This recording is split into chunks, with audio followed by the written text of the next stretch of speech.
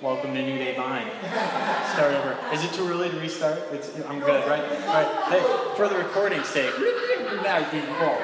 Welcome to New Day Vine. I'm Pastor Anthony. Like Shamrock said, I literally just started over exactly the same way. Hey, guess what? We're in a series. Yay! The series is The Upward Journey. We are learning about God. A whole year on spiritual maturity is an awful lot, so we broke it up into 3 sections. Maturing inwardly regarding our identity, we're maturing as we view God, and maturing as we relate to the world. So the inward, upward, and outward journeys. We're about smack dab in the middle of the upward journey, so let's talk about what that is. We have a catchphrase, and here it is. The upward journey is all about beholding and becoming. Here's our verse, 2 Corinthians 3:18.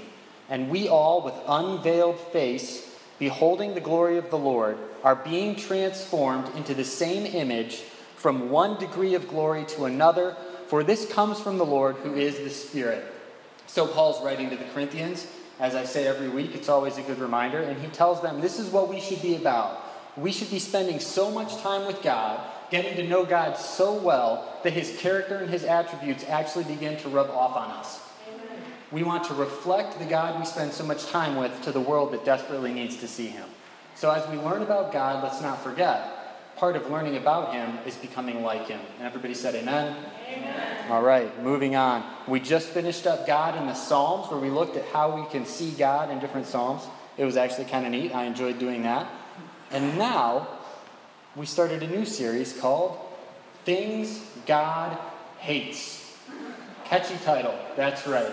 But did you know that God does in fact hate some stuff? And did you know that you actually are supposed to hate some stuff too? So we're going to talk about that today, and we're going to start with pride. God hates pride. It's all over the Bible. This is one thing that gets under God's skin so much. He talks about it in both Testaments over and over and over again, and we are replete with stories that illustrate just how much God doesn't like it. So we get this list from Proverbs 6. So we're going to read the whole little section that we get our sermon series from. Here it is. Proverbs 6, 16 to 19. There are 6 things that the Lord hates, 7 that are detestable to him. Haughty eyes, a lying tongue, hands that shed innocent blood, a heart that devises wicked schemes, feet that are quick to rush into evil, a false witness who pours out lies, and a person who stirs up conflict in the community. God hates all of these things. But for the sake of today's sermon, we are focusing in right here. The Lord hates haughty eyes. What am I talking about when I talk about haughty eyes? It's very simple. This is just a euphemism for arrogance. That's all. Good old-fashioned pride. In fact, haughty means to be lifted up loftily. So the verse is actually creating a poetic image that we still use today when someone's eyes are lifted up. And I have a few images that I think perfectly illustrate what this might look like, and it'll probably offend everyone in this room. Here it is. Now, for the record, I looked for a Bernie. I could not find a haughty Bernie Sanders. They all looked chaotic or confused.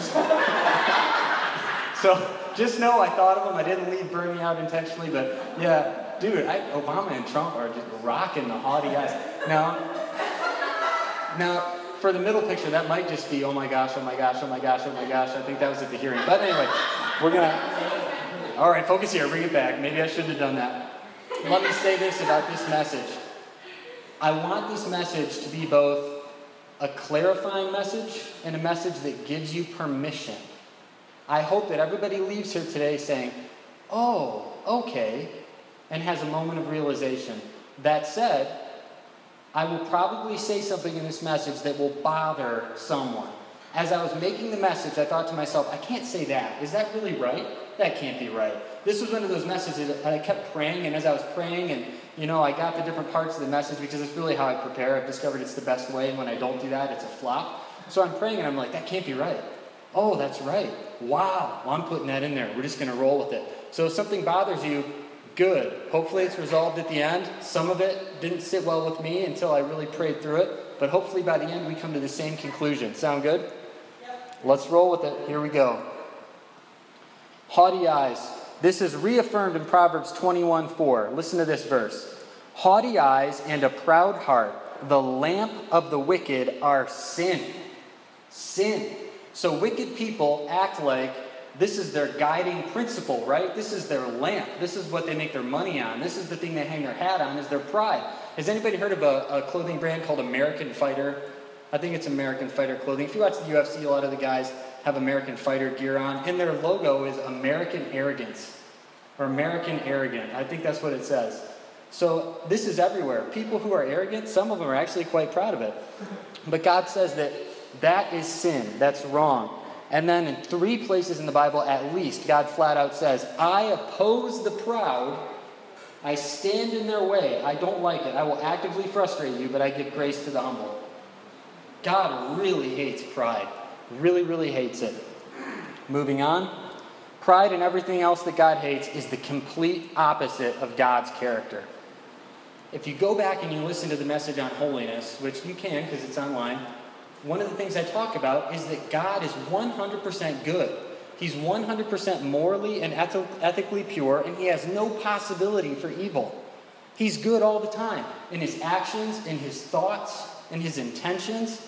So if ultimate good hates something, that's because it's contrary to good. So if God hates something, it's really bad. And it's in your best interest to hate it too. Does that make sense? Yes. I think it was C.S. Lewis once that said, if we only acted in our own best interest, we would do exactly what God told us to do. And it doesn't seem right, but maybe that's because we have a pride problem. Could be. Let me give you the main takeaways from today's message before I begin. I like to do this at the beginning because then everybody, I know you've heard it clearly and directly, and I haven't fumbled over my words. Point number 1, pride is not recognizing your abilities, acknowledging your achievements, or having confidence. We're going to unpack all of those, but pride is not that. Number 2, pride is a skewed view of yourself and others. And point 3, others are in fact our solution for and insurance against pride. So we're going to walk all those out. We're going to move right along. Let's talk about these pride aren'ts or pride isn'ts. I'm not sure what the correct grammar is in that case, but let's do it. Number 1, pride is not recognizing your abilities. Or as I will probably say for the duration of this message, you're unique awesome. Because you are made in the image of an awesome God, and you have some awesome on loan from him that's been given to you. Pride is not recognizing your own awesome. Here's a great quote that illustrates that. It's Bruce Lee. And somebody asked him if he was really that good. And this was his response. If I tell you I'm good, probably you will say I'm boasting. But if I tell you I'm not good, you'll know I'm lying. I like Bruce. You know? It's like, of course I'm good. Do you see me fight? Good grief, man. You're going to ask me that question? But he understood there was no way to seem like a non-arrogant person saying yes. So this was his response. But I would say to Bruce, I get it. Recognizing that you might be the best martial artist of all time is not arrogance. Not in and of itself. How do I know that? Because God acknowledges his own awesomeness all the time. Last week, Mark Morris preached on Psalm 145. In that psalm alone, the psalmist says that God is, and I'm going to read them, God is great, glorious, worthy of praise, majestic, good to all, righteous, gracious, compassionate, breath to prevent passing out, slow to anger, loving, mighty, the king, trustworthy, faithful, helps the weak and needy. He's a provider, he's always attentive, he's ever watchful, he's sure to destroy the wicked. That's a lot. And you know, the Psalms, remember they're quirky because that's somebody writing to God, but it's also God's word to us. So we'd be justified in saying, I am. God's saying, I am. Great, glorious, worthy of praise, majestic, good to all, righteous, gracious, compassionate, slow to anger, loving, mighty, the king, trustworthy, faithful, a helper of the weak and needy, the provider, always attentive, ever watchful, sure to destroy the wicked. Yeah, come on now. Getting better. So when we put the I am in front of that, it sounds like, what does that sound like? Sounds like bragging almost, doesn't it? And yet, can that be pride? Could God be arrogant? The same God that came in human form and said, come to me because I'm gentle and, what's that word? Humble in heart, and you will find rest for your souls. It can't be pride. Acknowledging your own abilities, your own unique awesomeness, cannot be pride because God does it all the time. And yet He's very humble. I would say the most humble creature in all of creaturedom. And He's not really a creature, that's not fair. Sorry about that, Lord. The most humble person. All right, I'm getting into theological territory. Rewinding again, I'll edit that out. Not really. But acknowledging your abilities, not pride. Moving on, here we go. Pride is not acknowledging your achievements. So you acknowledge these abilities, right? But some of us use our abilities and actually do really cool stuff. You take that unique awesome and you do awesome things. It's not arrogant to acknowledge that. How do we know? Because God acknowledges His own awesome accomplishments all the time. Go to the end of the book of Job. Job and his buddies argue back and forth about why Job was in such a bad spot for well over 30 chapters, and God's solution at the end is to show up and brag. Again, for several chapters in a row, He questions Job, like, when did you make the earth? Oops, I did that. Hey, have you seen the storehouses of snow and hail? No, you haven't, but I have. Hey, do you know when the mountain goats give birth? Are you there when that happens? Oh, I am. Oh, did you make this giant Leviathan, crazy fire-breathing dinosaur dragon thing? Oh, I did. Can you take it down? Because I can. Everything's afraid of it in all the world, but not me, because I made it and I'm awesome. Who are you again? Wow. God is bragging on purpose about His accomplishments for 4 straight chapters. And you know what? He's not alone. Some holy men of the past have done the same thing. Look at St. Paul. St. Paul in 2 Corinthians, he was kind of pushed into a corner, I'll admit that. But he needed to establish some bona fides. He needed to reestablish who he was in his ministry. And if you read 2 Corinthians 11, Paul is boasting. He admits that he wishes he didn't have to do it, but he does it. And in doing so, he's not sinning. I love the opening. Are they servants of Christ? I am more. I have worked much harder. And then he launches into it. That's bragging about his accomplishments. At the end of his life, when he's about to hang it up one way or another and he knows it, he tells Timothy this: I've fought the good fight, I've finished the race, I've kept the faith. 2 Timothy 4:7. I did some awesome stuff. Acknowledging your unique awesomeness, your giftings and abilities, not pride. Acknowledging the accomplishments that you've done with that unique awesomeness, not pride. God does both, not in and of themselves. Is everybody following that? All right. Here's the third one. Pride is not having confidence. I think we struggle with this in the church because when we think of the mature Christian, a lot of us growing up in church, I certainly never wanted to be a mature Christian when I was young because I didn't look ahead in age and see people that were enjoying life much. And it seemed to me that to be mature, you just had to be kind of weak and mopey. I don't know, maybe I'm unique in that. But maturity didn't look good. But good news. This confidence thing is not bad. God certainly models confidence, does He not? Let's look at the beginning of Psalm chapter 2. Why do the nations conspire and the peoples plot in vain? The kings of the earth rise up and the rulers band together, so the entire world is ganging up against the Lord and against His anointed, saying, let us break their chains and throw off their shackles. What's God's response in verse 4? The one enthroned in heaven laughs. The Lord scoffs at them. Why? Because He's confident. He sees the whole world of kings and armies ganging up, and He thinks it's cute. Why? Because He's confident in who He is. He's the Almighty.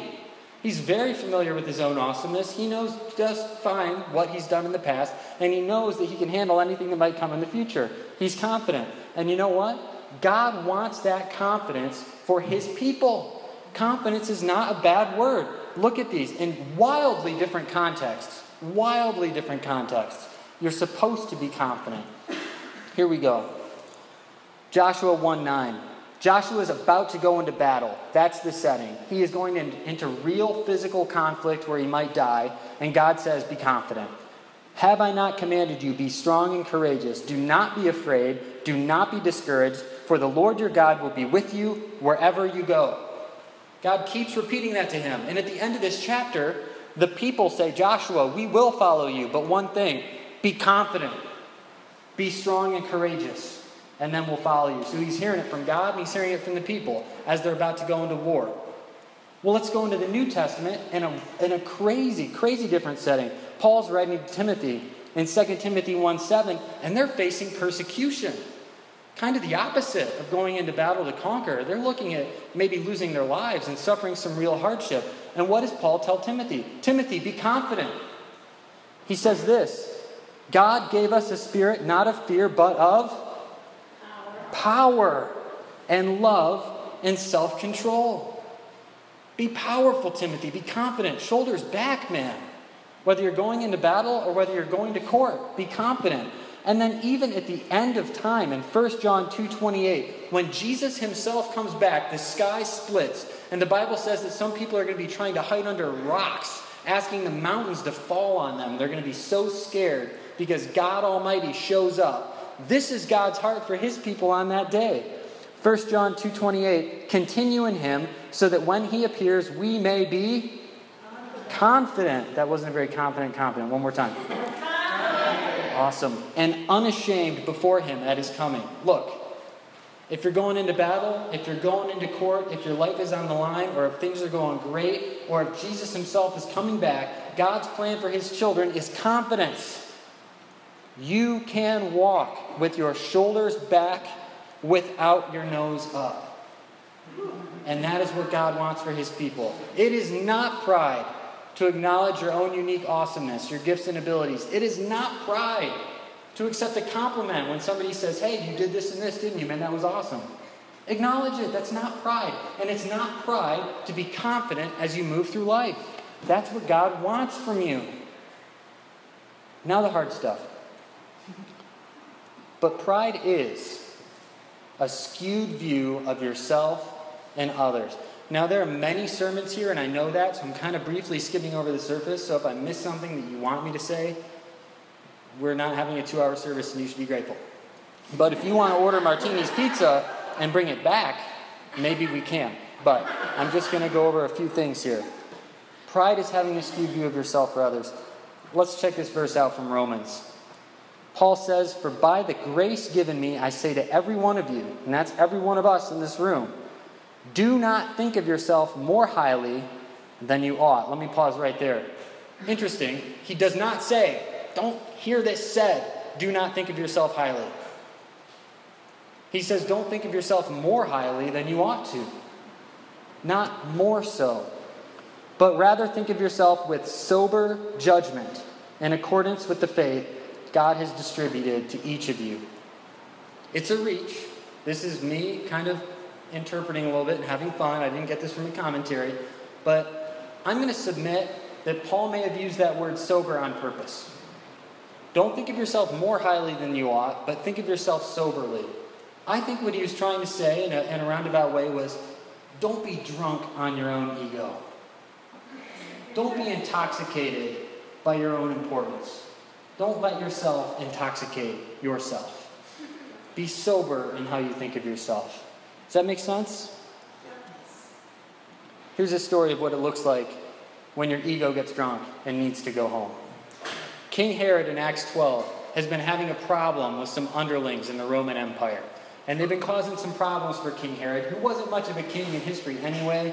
He's more of like a lackey for the emperor. But he thought he was a king, every bit of it. So he schedules a meeting to sort this out. And this is what happens in Acts 12, 21 to 23. On the appointed day, Herod, wearing his royal robes, sat on his throne and delivered a public address to the people. How important. They shouted, "This is the voice of a God and not a man." Immediately, because Herod did not give praise to God, an angel of the Lord struck him down, and he was eaten by worms and died. That, I don't know if I want to see the video of that in heaven or not. I think I'm going to pass. But here's the point. Herod is already a pompous windbag who thinks way more highly of himself than he should. He is a lackey. He's not a king. He's an appointee, right? He's just a figurehead. And somebody says, oh, you're speaking is like the voice of a God and not a man. And somewhere in Herod's twisted heart, he said, yeah, that's right. No, that's not right, Herod. Your ego is drunk. Go home. You are not thinking of yourself soberly. And that kind of pride is so repulsive to God that he immediately takes action. Immediately. My favorite story of pride taking control, of that self-estimation getting twisted to such an extent that God has to take action, is that of Daniel chapter 4. A little background on this, story time. God judges Israel in the Old Testament a long time ago by allowing them to be conquered. The king that finally takes Jerusalem is a Babylonian king named Nebuchadnezzar. And he'd taken all the other kingdoms too. He honestly does become the awesomest king in the world at that time. Now, is that pride, based on what we just said? No. If he was to walk around his royal palace and say to himself, I've conquered all the kings that I've ever battled against, is that pride? No. If he was to walk around confidently, would that be pride? No. But he walks into pride hardcore, and here's how it happens. He has a dream. And in this dream, he sees this giant tree. And the tree goes up to the heavens, and its branches spread out. It's got this glorious, beautiful fruit. And he sees in his dream all the birds and all the animals are nesting in the tree and sleeping under the tree and eating the tree's fruit. And the tree is just providing security and abundance and a provision for the whole world. And then he sees a messenger, an angel, come down from heaven and say, chop it down, scatter the fruit, scatter the branches, wrap an iron band around the stump, and let it be exposed to the elements for 7 years. And let its mind become the mind of a beast. So the king is rightfully a little distraught by that, so he calls his wise men in. They, of course, are a bunch of schmucks who don't know anything. So he calls in Daniel, who has proven himself in the past and has a relationship with the one true God, Yahweh. And he says, Daniel, my man, you got to help me. I had another awful dream. Daniel interprets the dream and says, O king, I'd rather this dream apply to your enemies and not you, because it's really bad. But here's what it means. You are going to have your sanity taken from you. You're going to be like an animal for a period of time. And my suggestion to you, king, is that you start practicing righteousness and taking care of the needy, aka acting humbly, so that your days of prosperity can be extended.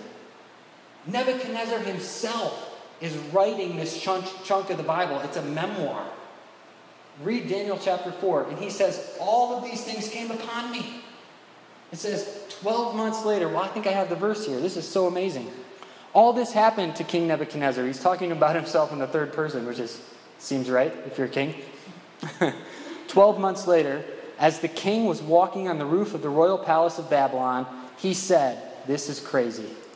Is not this the great Babylon I have built as the royal residence by my mighty power and for the glory of my majesty? Pause there. Don't skip by that. I am a nerd, and I have a book that has a whole bunch of quotes from really ancient kings and stuff. None of them would talk this way. All of them would say, my really funny sounding named God gave me this authority, and I've conquered these people by the power of my funny sounding God, and I've done it for my funny sounding God's glory. That's just the way they talked. That's the way they wrote their royal transcripts. That's the way they sent their notes. I mean, everything had to do with funny sounding God, for funny sounding God's glory, by funny sounding God's power. All of it. Nobody is going to say, I did this for myself, by myself, for my glory. This was arrogance on a level that is almost unheard of, even in the ancient world. Did I just say world? That was a Karenism. My friend Karen from back home. Even as the words were on his lips, a voice came from heaven. This is what is decreed for you, King Nebuchadnezzar. Your royal authority has been taken from you. And he goes nuts. And he lives outside, and his hair gets long, and his nails get long. And apparently they don't kill him because he's the king. They don't know what to do, so they just let him go. I'm like, did they clean up after him? This is creepy. It's weird, man. But you know what happens? At the end of the appointed time, this is just so good. This verse is great. At the end of that time, I, Nebuchadnezzar, raised my eyes toward heaven, and my sanity was restored. I was crazy. I was nuts. You know what? And I bet he means all the way back when he was on the roof, not just when he started acting like an animal. Because it's crazy to talk that way. You are drunk, ego. You are not thinking of yourself with sober judgment. You went way beyond acknowledging your own awesomeness, your own abilities. You went beyond acknowledging what you've done. You went way beyond confidence. You thought you were the gift giver. You thought you were the ultimate power. You thought all of that was because of you. You were usurping the role of God. Whoa, that's a bridge or two too far, Nebuchadnezzar. That's way too far, Herod. That is out of bounds. That's beyond sober thinking. That's a drunk ego. That's pride. And God hates that. Only God is God. When we start thinking of ourselves a little too close to that line, it becomes pride. Does that make sense? Philippians 2:3. Pride is a skewed view of ourselves and others, and this is what Paul says we should think about when we think of others. Do nothing out of selfish ambition or vain conceit. Rather, in humility, value others above yourselves. Other people are the solution to pride and our insurance against getting a prideful heart. And let me say this. I don't think Paul actually meant to walk in a room and think you're the least valuable person there. I don't think that's what he meant. But just like the parable where he says, don't take the best seat at a banquet, take the last seat. Why are you doing that? So that the guy can come to you and say, move up. You're worth more than that. You're better than that. But have that posture of humility. Paul is saying when you walk into a room, you need to be there for everyone else. You need to value them so highly that you're not thinking about you. You treat them like they're more important. Another translation says, esteem them as more valuable. Does that make sense? Other people are the solution to and insurance against pride. So my question then is this. How does God exactly escape pride? And he does it in two kind of interesting ways. And one actually pertains to the Trinity a bit. Check this out from John 17, 4 and 5. I know there's a lot of Bible verses. I'm going all over, but I hope it's coherent and it's smooth. This is Jesus praying in John 17. I glorified you on earth, he's talking to God the Father, having accomplished the work that you gave me to do, and now, Father, glorify me in your presence with the glory that I had with you before the world existed. When you read the Bible, particularly the last speech in John, you see this back and forth of glorification and this back and forth of honor. God is a mystery. God is one God who exists in three persons. This is the most confusing, probably the most written about tenet of Orthodox Christianity, and yet it makes the whole thing work. How can God be love? Well, he practices. He's three people. How can God be humble? Well, he practices. He's always esteeming himself as better than himself, even though he's not better than himself. It'll blow your mind if you think about it too much. Luckily, God also does that for us. Look at Mark 10:45. Jesus, in a sense, says, you're not better than me, grab a towel. For even the Son of Man came not to be served, but to serve, and to give his life as a ransom for many. None of us were worth more than Jesus. And Jesus came and esteemed us as more valuable than himself. Wow. And I have to tell you, if God is going to get out of pride that way, he doesn't actually have to escape, but that's the wording I chose to use. We're going to escape pride the same way. Okay? Let's read the rest of that verse out of Philippians. Do nothing out of selfish ambition or vain conceit. I'm going to read it up off of here. But rather in humility value others above yourselves, not looking to your own interests. I like the translation that translates this, not looking to your own interests only, but each of you to the interests of others.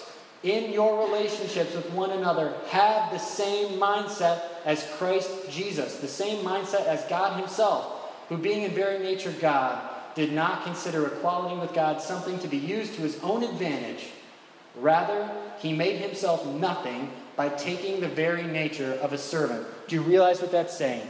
He says, I realize that I'm in very nature God, but I'm not going to use that to my advantage. I'm going to use it to yours.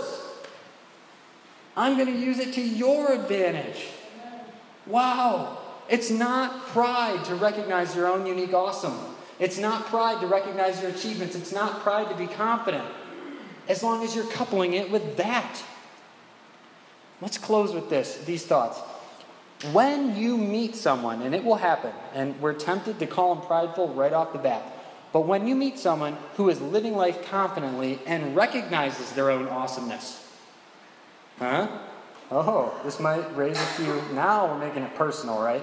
But when you meet this person, you can grow in humility by recognizing their awesomeness also, and not calling their confidence pride. When you meet someone who's awesome, one of the most humble things you can do is say, dude, that was awesome. Dude, you're awesome at that. I did judo with a guy named Josh. Josh was the best guy in our dojo.